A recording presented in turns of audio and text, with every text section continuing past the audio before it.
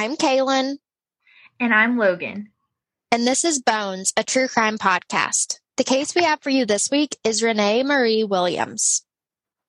If you want to see pictures related to this week's case, you can follow us on Instagram at Bones, a true crime pod, or find us on Facebook on the page Bones, a true crime podcast. If you have any questions or case suggestions, you can also email us at bones, a true crime podcast at gmail.com. Subscribing to our episode and leaving positive reviews are one of the best ways you can help support our podcast. It doesn't cost you anything and it massively helps us. We appreciate you all. Now let's dive in. Rene Marie Williams, sometimes called Ray for short, was born February 1st, 1970. She was a bartender at the Eagles Lodge in Ava, Missouri, where she worked nights. Her long-term boyfriend, who she was planning to marry in 2007, Tim, worked day shift. Their schedules were opposite so that one of them could always be home to take care of their 3 children. They had a daughter, the youngest of the 3, Shahayla, and 2 boys, Levi and Cody. Rene and Tim were raising their family in Mansfield, Missouri. Rene was just 37 years old when she disappeared. Rene was 5'3", weighing 130 pounds, with blonde hair and blue eyes. The night of Rene's disappearance, she was wearing a blue hoodie, jeans, sneakers, and 3 gold rings. She carried a brown purse and had a cell phone. Rene had her ears and tongue pierced. She also had a few tattoos. She had the letters KSA on the fingers of her left hand, a unicorn head on her right ankle, and 2 feathers on her right arm. Rene went missing just 15 miles from Mansfield at the Eagles Lodge on Highway 14 west of Ava. She had been working that night until her shift ended at 1:30 a.m. That is when she called Tim to let him know that she would be closing and heading home. He knew it would take another 30 minutes to close things down and lock up, so he went back to sleep. The next morning, Tim woke up to find that Rene wasn't in the house. Her car wasn't in the drive. She wasn't answering her phone. He immediately knew something wasn't right. He didn't know what happened, but he knew that she should have been home by now. Was she having car trouble? Was she in an accident? We lived in a small town. Murder was not your first thought. Shahayla remembers wandering through the house and calling for her mother. Like I mentioned earlier, the Brooke family had a routine, and they expected their mom to be home in the mornings when their dad needed to leave for work. Rene's children weren't used to her being gone when they woke up. We interviewed Tiffany Watterson Gray, a family friend of the Brooke family who had been teaching in Mansfield since 2002. Her brother was best friends with Tim Brooke growing up, so he and Rene would occasionally visit the Watterson farm to catch up. Tiff had an interesting point of view that I wanted to share. Logan, do you care to read this quote from her? Yeah, sure. Tiff said, "The first I heard of Rene's disappearance was the morning of March 15th. If I remember right, my sister called me at school to tell me. Timmy was getting any help because she was just a girl who worked at a bar. My sister ended up calling some news outlets to get some exposure to the story. None of them had heard anything about it. We had a half a day of school that day because our high school boys were playing in the basketball state semifinals in Columbia. As we were leaving town, Mom called the Troop G headquarters in Willow Springs to see if she could find out anything. I remember pulling over on the side of the road just a few miles out of Mansfield so Mom wouldn't lose connection as she talked to Marty Elmore of the Missouri State Highway Patrol. It was a sticky situation because the Missouri State Highway Patrol couldn't get involved unless the Douglas County Sheriff's Office asked for help. He said he would call and inquire, but they didn't have jurisdiction until they were asked into the investigation. Despite pleas, inquiries from other agencies, and some media exposure, the Douglas County Sheriff's Department didn't seem to be taking the situation seriously. Sometime during the week, Rene's sister came in. She started putting pressure on the sheriff to take more action, and several days after Rene's disappearance, he put together a plan for a search. That Sunday, dozens of people gathered at the Eagles Lodge to search for Rene. The sheriff laid out a giant map on the hood of a truck and told us what to do. There were search dogs with handlers along with lines of people, family, friends, and people who didn't even know her. that moved out in each direction. We were to conduct a grid search where we walked close together in straight lines so no ground was left uncovered. I remembered the dogs hitting on some containers in an old barn not too far from the Eagles Lodge, but to my knowledge, nothing new was found that day. So I want to go ahead and clarify. The sheriff that Tiff is talking about is the one that was in office at the time, but the one that we're going to be talking about later in our podcast and the one that we interviewed, he's the one that's in office now and the one that kind of did a lot of the things with the case that we'll get into later. I don't want to give too much away, but it's different people. I just didn't want to include the name of the officer that Tiff is referring to because I didn't want to have anything negative about him, but there were some people that weren't really happy with how he conducted the investigation.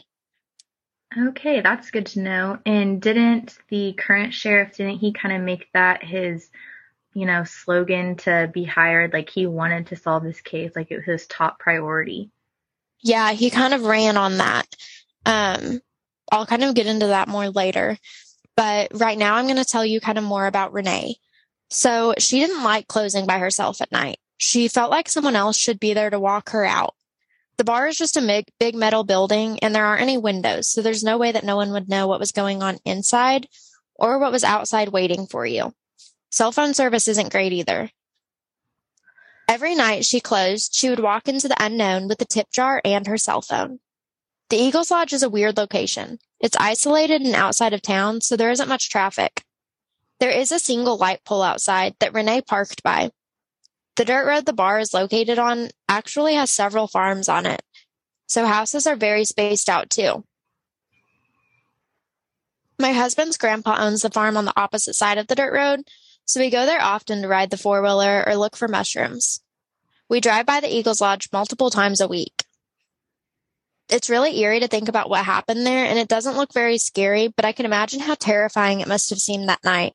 And I don't think it's really easy to describe, the Eagles Lodge to people who are, who they have their own image of what a bar is like. But this is more just a big, it's like a pole barn. It is, yeah. Like you said, there's no windows. There's, not an actual parking lot. It's just, a gravel drive. It's off of a dirt road, kind of close to the highway. One light pole, so not very lit up. And, it's, if you've ever been to Ava or around Mansfield, you can get 5 minutes out of town and you're, in the boonies. There's not much around. I can see why she did not like closing alone or walking out alone. I'm not one to be scared of the dark, but I wouldn't even like something like that. I am scared of the dark, so I completely understand. So after a few hours of Tim not being able to contact Rene, he decided to head to the Eagles Lodge just to see what was going on. He didn't really know what to expect or what he would find, but the first thing he noticed upon arriving was that her car was still there. It was locked, but the building was locked too. So he just looked around for a little bit. He found a few drops of blood near her car. Tim immediately called the police. Police noticed the drops of blood went from the door of the lodge to Rene's car, where they seemed to stop. They took samples to be sent off to the lab and determined whose blood it was. There weren't any obvious signs of a struggle, but authorities knew that something wasn't right. Their first theory was that this was a robbery gone wrong. This theory would go as fast as it came, though. When they quickly checked the safe, they saw that Rene had successfully made her drop that night, and all of the money was accounted for. Their next step was to work backwards, talking to everybody who had been at the bar that night. They wanted to know if anyone had noticed anything, or if there was anyone they should specifically be looking into. While they were investigating any potential suspects, the result of the blood work came back. The blood found on the sidewalk did not belong to Rene, but of an unknown male. While this does end up having a lot of significance, it doesn't necessarily indicate that the blood had to come from the suspect in Rene's disappearance. This is a country bar, like we mentioned. I'm sure it has seen its fair share of bloodshed outside. Authorities were looking for any motive of the disappearance of Rene, potential drug or money problems, and of course, the significant other. We all know the saying, the husband did it. And I know that me and Logan are both so guilty of assuming the husband in every case, but that just wasn't true for Rene. Tim was active in the search for Rene. He didn't waste any time getting law enforcement involved, and he was quickly cleared with phone records. Renee's friends and family also knew right away that something was not right when they found out she was missing. She would never willingly leave her children. Renee's sister was so confident in that, she actually flew from her home in Washington to assist in the search for her sister and to help with her nieces and nephews. Shauna, Renee's sister, along with the 150 others that joined the search party that was hosted by friends, wanted nothing more than to bring Renee home. They wanted to bring any little bit of closure they could to her babies. They were not able to do that, though. 4 days into her disappearance, cadaver dogs were brought in. They started at the Eagles Lodge and tracked Renee's scent a mile and a half down the road to an abandoned barn. The scent stopped and the barn was empty. There were no signs of Renee. Her sister Shauna was told by a woman who brought the dogs that her sister's body was in that barn at some point in time. Shauna would have to fly home, knowing no more information than she came with. She had to return to her own family and responsibilities, but she never imagined she would come back and she would still be clueless on the whereabouts of her sister. That had to be so gut-wrenching, like hoping and like praying you would come down here and find her, whether it be, dead or alive, and then having to go home and resume life, not knowing like where your sister is, how her children are feeling, what law enforcement is doing to try to find her. Like, I can't even imagine that. Oh, I'm sure. I mean, we always talk about like closure and giving the family closure. And I know that that doesn't really like make them not hurt or not want to know what happened to her or miss her or anything. But knowing at least they can try to go on and cope with life instead of just kind of being stuck like Yeah. in a almost like in a loop of just like going through with normal life, but knowing she's out there somewhere. Yeah, and not like I said, not knowing if she's suffering, not knowing if she is alive, is she dead, like who's gonna end up finding her, like that's really hard, I guess, in this case, just because we're so close to it since we went to school with her son, but like you just never really stop and think that's how every case like this is. Every, true crime podcast we listen to, like I just never have really sat back and thought about the families, I guess, like what they go through, and it never ends, no matter how the case ends up. I definitely agree. I do want to go ahead and debunk the theory, though, that Renee's body had definitely been in that barn. Sheriff Krista Gase gave us a little more insight on what could have happened here. So like I previously mentioned, there were people involved in the search for Renee, and the crime scene had been incredibly contaminated by people searching for her. The scent article the dog used could have been contaminated. So while they did hit on a scent in the barn, it could have been tracking the scent of someone that was involved in the search. It kind of seems like that's kind of what Chris maybe thinks could have happened. And again, he's the sheriff currently in office and the one that had the most to do in this investigation. Okay. Yeah, so I would definitely trust his theory then. I also remember the week of Renee's disappearance very clearly.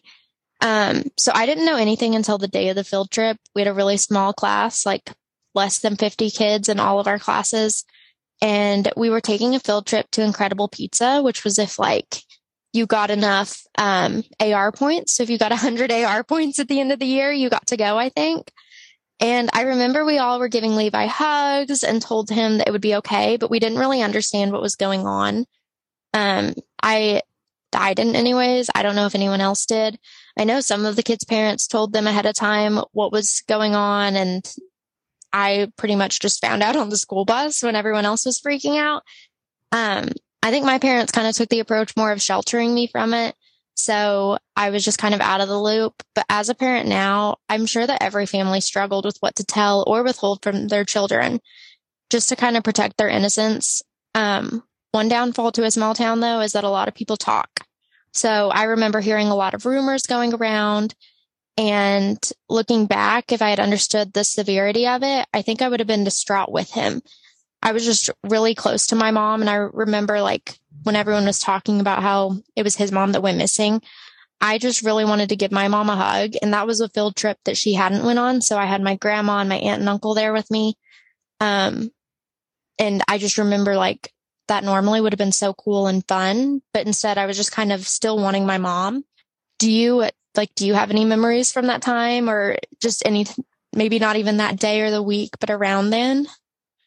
So I know we talked about this before, and when you had mentioned, like, yeah, we were on a school field trip, and I remember like us consoling Levi and everything. I was like, really? Because I don't remember that at all. Like, I vaguely, when you brought it up, remembered the school field trip, and I remember seeing Levi, but I don't even remember like where it was, if it was at the field trip, it was on the bus, like, later at school, like that week. I just remember seeing him and him being really sad.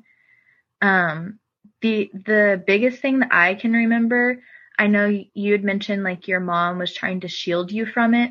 My mom has always been like super like into true crime and like advocate for true crime and all of that sort of thing. So like I just remember my mom saying, I hope that they find her.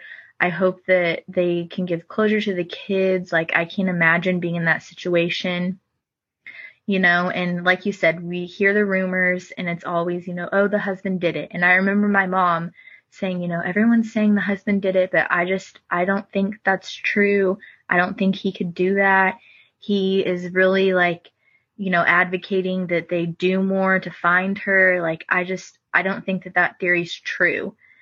So that's one of the theories I remember at school. Like, I remember in third grades, we were like so little. Now that I'm an adult, I realize how little. You think you're so big, but you're just babies. And Yeah. I remember people talking about like how it had to have been his dad. And people were saying like my mom and dad said his dad did it and like crazy things. And now I'm like, how hurtful and sad that they were saying that, because I mean, he was going through losing. I mean, she was going to be his wife that year. They were going to finally get married, and they already, like, they had been living together and had kids together. Like, they had a life together. And going from like having your whole life torn apart to people trying to accuse you of doing something to this person that you love so much, like, I can't even Yeah. imagine. Yeah, that's awful. I can't either. I was just glad that my mom, debunked that theory, I guess, to me, because I wasn't, one of the kids at school that was going around saying, oh, well, the dad did it, or my mom and dad said this. Like, I kind of knew, like, no, that's not the case. That's not what we think anyways. But Hmm.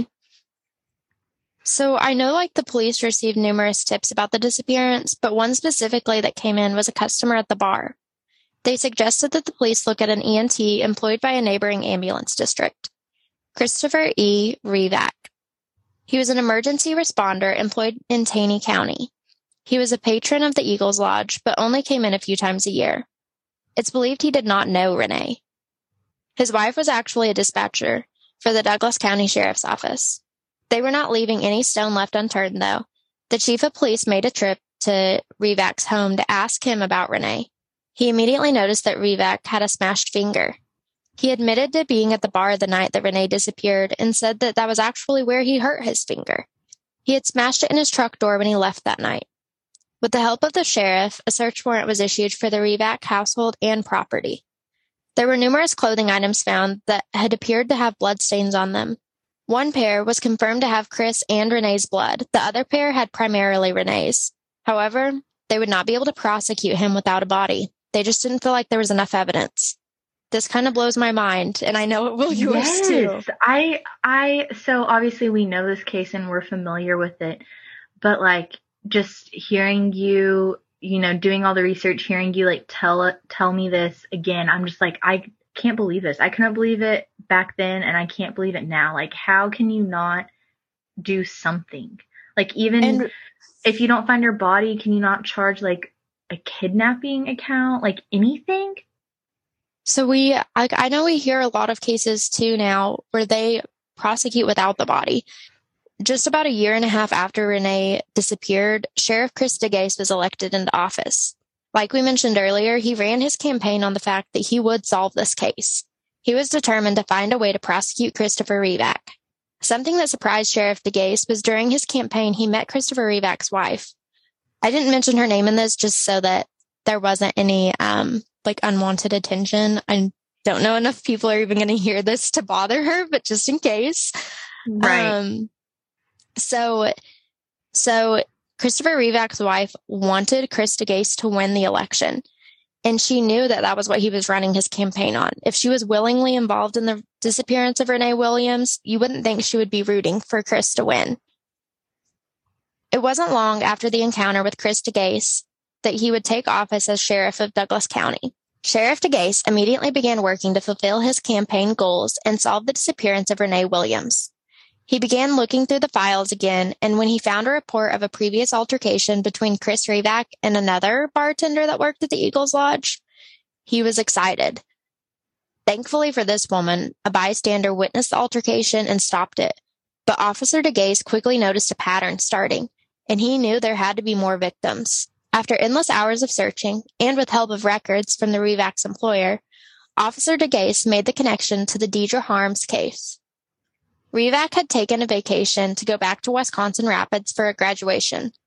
Not only was DeGase able to place Chris Revak at the Wisconsin Rapids at the time of Deidre Harms' disappearance, there was a sketch he was able to look at that sealed the deal. The flyer looked incredibly like Christopher Revak. During our interview with Sheriff DeGase, I asked him about Christopher Revak's family. They had seen the flyers, and they knew that he was going to go to the bars that same night that Deidre had disappeared from the bar. He had been acting suspiciously, too. Chris DeGase summed it up pretty simply. They were enablers. Christopher Revak came home from the bar that morning and immediately started changing his appearance. He shaved his head, he made everyone put their clothes on from the day before and retake graduation pictures with his new appearance. He knew he had been seen. He was intentionally changing the way he looked so he could not be identified.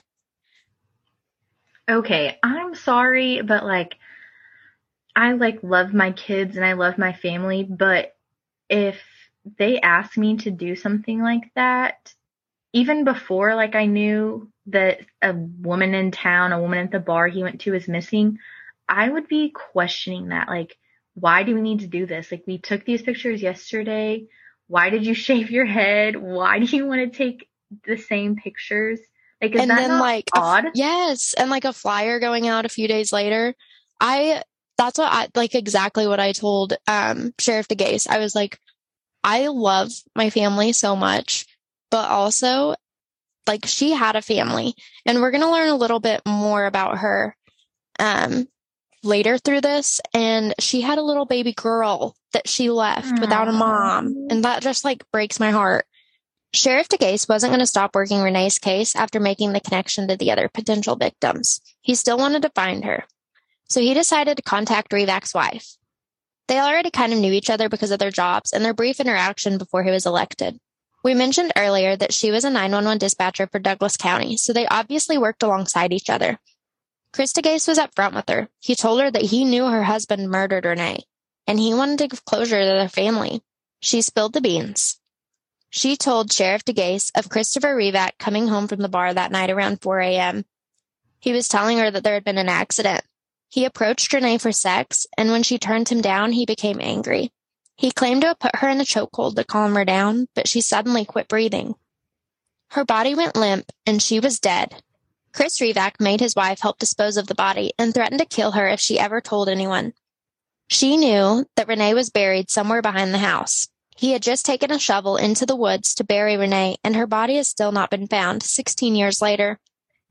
DeGase had Revak's work schedule and felt like Christopher Revak's wife would begin cooperating with him. He had made that initial call to her when he knew that Revak wasn't supposed to be home. Unfortunately, DeGase could tell by her voice that something was off. DeGase told her that he needed to speak with her. This threw red flags up to Christopher Revak. He got nervous. He left the house and told her that he was going to get rid of the body for good. It's believed he removed the remains, crushed them up, and scattered them. If that's true, there's no way her remains will ever be discovered. DeGase believes if her body had been there when they searched it, it would have been found. Rene was originally classified as an endangered missing person, but now is believed to be a homicide and solved. Renee's body was suspected to be somewhere on an 80-acre farm that is heavily overgrown. The property was searched with a backhoe, K-9 teams, and countless law enforcement agents. Sheriff Chris DeGase spent 14 days straight looking for the remains of Rene Williams. He was there from sunup to sundown. While he wasn't able to find her remains during the search, he still felt like with the witness willing to testify and the DNA evidence, There was enough to convict Christopher Reback. They even found coins from Rene's tip jar buried along the house in the French drains, his memorabilia from the night that he had taken the life of Rene Williams. Reback was arrested on July of 2009 and charged with second-degree murder in the Williams case. Reback was 36 years old at the time of his arrest, but he showed no emotions. Krista Gase had Reback on suicide watch, but between the 5-minute rotations, Christopher Reback cowardly took his own life in his jail cell before he could be convicted. He died on July 26th of 2009, the day after he was charged for Rene's murder. That is like such a gut punch to know that you finally caught this guy, like you have enough evidence to take him to trial. Like maybe that gives the family some closure knowing who did this to her and that he's put away for life, and then he just ends it for everyone. That had to be the worst. Like not only for the family, but even just for like Krista Gase that had spent so much time and he ran his whole campaign on that. To not be able to bring that closure to the family. I also remember Tiff saying that she had been there when they were doing the press conference for it, and they were expecting like they were going to say, hey, like we've got him, he's arrested, and instead it was he hung himself and now he can never be convicted. So a little more about Chris Reback though. So Christopher Reback moved to Missouri in 2000. He was a volunteer firefighter in Stratford from 2001 to 2003, and then he was employed as an EMT for the Taney County Ambulance District for the next 6 years. This was his current employer at the time of his arrest. Jeff Hawkins, the ambulance director, was extremely shocked at these allegations. He stated that Reback was a good worker. He never caused any trouble. This is one of the scariest statements to me. How did he act so normal? Authorities at the time believed he was linked to 3 other missing person cases in 2 different states, murders dating back to 14 years before his arrest. These other 2 murders were basically that they thought were connected. They pretty much assured Krista Gase that they knew who did it. They just couldn't convict them. So they don't think that those are involved anymore, but they do still believe that he is guilty of Deidre Harm's murder. Deidre Harm was born on November 16th in 1984. Her father was Scott Harm and her mother, Gail Ghosh.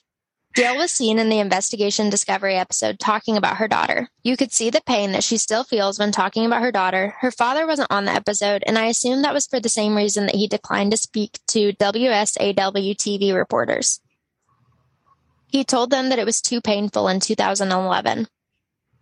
I can imagine the pain never goes away. Deidre was 20 years old when she fell pregnant with her baby girl and gave birth to her just after turning 21. She was a dedicated mother. Her entire life revolved around taking care of her daughter full time. She really had her whole life ahead of her, and she had just gotten a new apartment. She was taking care of her new baby and working to give them a good life. When her baby was just 4.5 months old, her mother would drop her off at a babysitter and never return to pick her up. In the ID episode that aired, they reported that her daughter was 6 months. However, several articles I found stated she was only 4 months old. The memorial page on Facebook ran by her friends cleared up this false information, stating that her baby girl was only 4.5 months old. That is so hard. Like, so my baby is 8 months old right now, and I just can't imagine, like, not being with her. And I can't imagine, like, I know people say, like, oh, they're so young, like, they don't know, they don't remember, but no, they already have such a connection to you, like, you were their person, like, yes, like, they might not know when they're older, but, like, they know then, like, they don't have their mom around. Yeah, I can't imagine what it was like in being her family and, like, knowing how much she loved her little girl, and you just have to relay that to them. Like, you don't get to really, you can't show them or prove, like, how much their mom loved them. You just have to hope that you're giving them, like, enough information to let them feel secure in that. So that's just really sad to me. On June 10th, 2006, Deidre was out dancing with friends at some local bars when she would tragically disappear. She was spotted at several bars in Wisconsin Rapids, one of which was the same bar that Officer Scott Brim of Wisconsin Rapids Police Department was having drinks with a few co-workers after work. Two of the bars she had reportedly been seen at were the Finish Line and the Body Shop. The friend she was with, Liam, decided to head home, but Deidre wanted to take full advantage of her night with the babysitter, and she decided to stay. She was not seen leaving alone, though. With eyewitness reports, they were able to put together a sketch of the man she was seen leaving with, but nobody knew him. Comparing the sketch to the photos of Christopher, I can definitely tell it looks like him. We're sharing the sketch and a photo of him on our socials, so you can tell us what you think. I still think it's a little weird his family lived there and didn't notice the sketch looked like him. Maybe they did call in a tip that we aren't aware of, but from what I've read in the interviews that we have watched, Wisconsin Rapids feels like a smaller town. I agree with Sheriff DeGase that it doesn't seem possible they couldn't have known. They just chose to overlook it.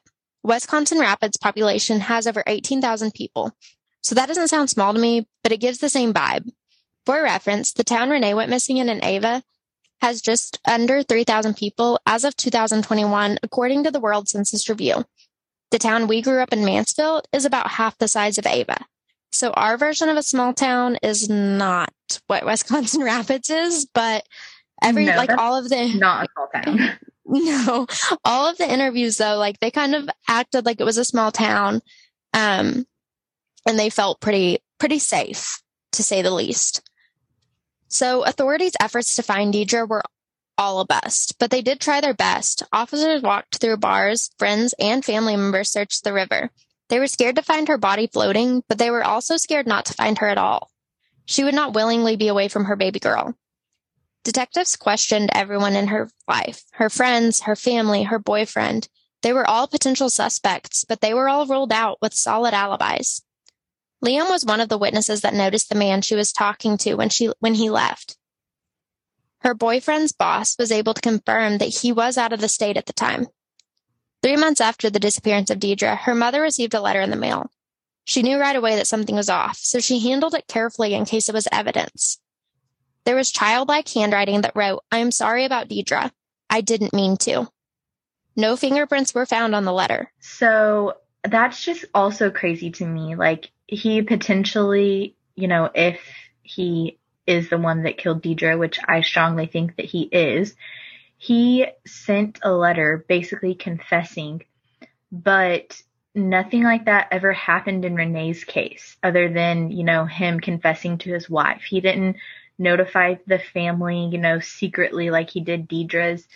I just think that is also crazy. Like, I think possibly Deidre was his first victim, and when he killed Renee, maybe he realized, like, I enjoy this. I don't feel sympathy for it anymore. And that's like serial killer vibes. Like, I'm honestly, like, I'm not glad that he was obviously never convicted, but I'm glad that he's, dead now, because that could be potentially scary for our area. Like, we were young. Like, think of like all the other people, all the other women in town, even surrounding towns that he could have targeted. Well, and there weren't fingerprints found. So, I mean, it could have been someone else. Like, maybe he wasn't sorry, or maybe he was, and like you said, it was just his first victim. Several months after, though, 5 months after Deidre had disappeared, and just a couple of months after the letter had arrived, on November 11th, 2006, in Blueberry Ridge, some local hunters came across what they believed to be human remains, only 6 miles west of her hometown. Deidre was located just west of Wisconsin Rapids, in Solid Woods, a very secluded area. It is also called Township of Seneca. Due to the level of decomposition, the cause of death was listed undetermined, but police believe the location of her body and the circumstances of her disappearance were enough to begin looking for a killer in her investigation. There was trauma to the skull and the torso. Deidre's skull was found in a marshy area, while her upper torso was in a wooded area a quarter of a mile away. Investigators also recovered 2 rings that were confirmed to be Deidre's. Her body was identified using dental records. However, that is where things stopped. Sheriff DeGase helped Wisconsin Rapids authorities to find who they believe is the killer, but there's no way to confirm it. There's no way to question, charge, or convict Christopher Reback, but most people do consider this case solved. While my heart breaks for every family that experiences such a horrific event, The case of Rene Williams will always be the case that introduced us to true crime, and I'm always going to pray for a day that her remains can be laid to rest for the sake of her family. Rene would be 53 today. Her kids are grown. She would be a grandma. Her case is considered solved, as authorities are confident they found the killer. But if you have any information regarding the location of Rene Williams' remains, you can contact Sheriff Chris Sagase at 417-683-1020. The Deidre Harms case is still considered open, though they believe Christopher Reback was guilty. If you have any information regarding the disappearance of Deidre Harm, you can contact the Wisconsin Rapids at 715-423-4444. I want to read one more quote from Tiff because it reminds us of the evil everywhere in the world. Logan, do you care to read this for me? Sure. Tiff said, Renee's disappearance angered me because of the way it was handled by the sheriff. It broke my heart because of what my childhood friend and his family were going through. It sickened me to think of Ray being the prey of a deranged predator. It also dredged up a lot of memories for me because I had been through a similar experience before when a friend of mine who I worked with at MFA Incorporated in Columbia, Missouri, disappeared in June of 1999. I had been through that before, and I feared the result would be the same, that her body would never be found and that her family would never get any closure. I lost my cousin 30 years ago on May 11th, 1993, when she was killed by a drunk driver. Life is fragile. Don't take moments and people for granted. Don't let opportunities to tell someone you love them pass you by. If you made it this far, thank you so much for listening to our first episode. Sources can be found in the show notes. Make sure you follow us on all of our socials to see pictures related to this episode, as well as information regarding future episodes. Find us on Facebook at Bones, a true crime podcast, on Instagram at Bones, a true crime pod, and email us with any inquiries or case suggestions at Bones, a true crime podcast at gmail.com. Subscribing and leaving reviews on whatever platform you're listening would be greatly appreciated and help our show reach more listeners. See you next week.